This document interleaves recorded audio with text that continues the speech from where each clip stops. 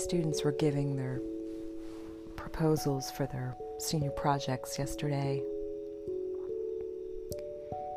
and many of them wanted to highlight the lives of those around them, which is certainly easier. They wanted to highlight about the pandemic and how their lives are different. And some of them took a different approach, and I think it's a wise one. They said, I want to highlight how the pandemic has shown a different way of living and how it awakened them.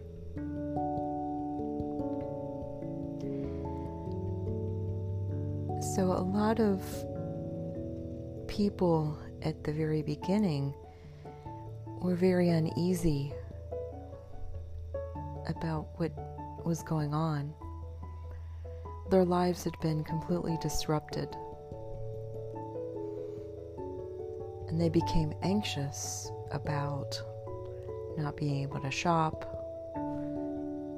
Of course, they're still debating on whether they want to wear a mask or not.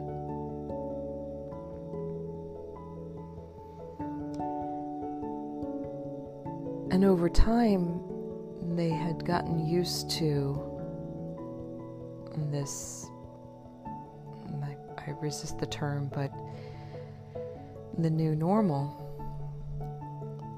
And it was a suspension of their patterns. And I mentioned to them that oftentimes if we maybe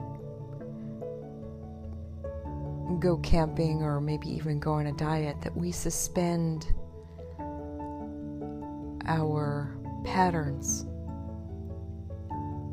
and those routines for a short amount of time in order to bring about a desired result, or we just sort of accept a temporary disruption, but then we go back to the way that we were living before. And so it is with a case in diet or even vacation. We go back to the things that brought on the weight gain or that brought on our stress. However, when our lives and our routines have been suspended for an indefinite amount of time, we eventually soften around it.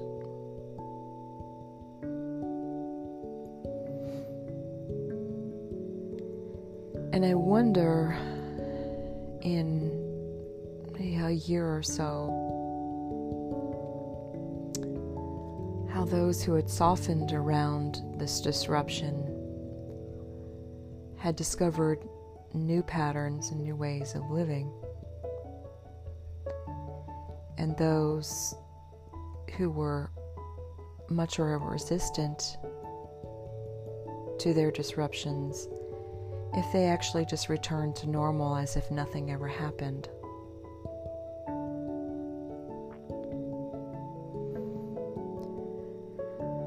So it is with suffering in our lives. Do we learn from the suffering, or do we stress about it, which adds even more suffering? And then once that suffering has been alleviated, we return to the patterns that might have brought it about.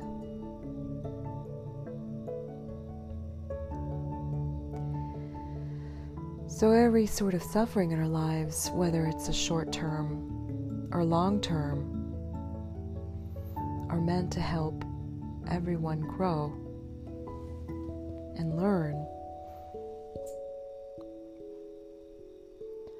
so that we can acquire a new sense of wisdom and a new sense of being.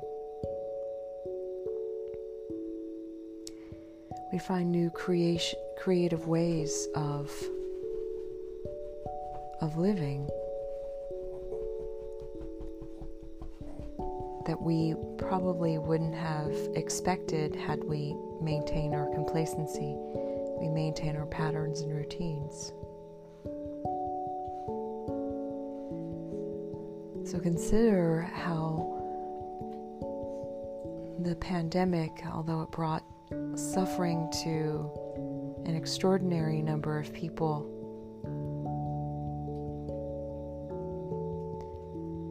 how it has shifted your own routines and shocked you into new ways of being, and maybe even awakened a new sense of purpose.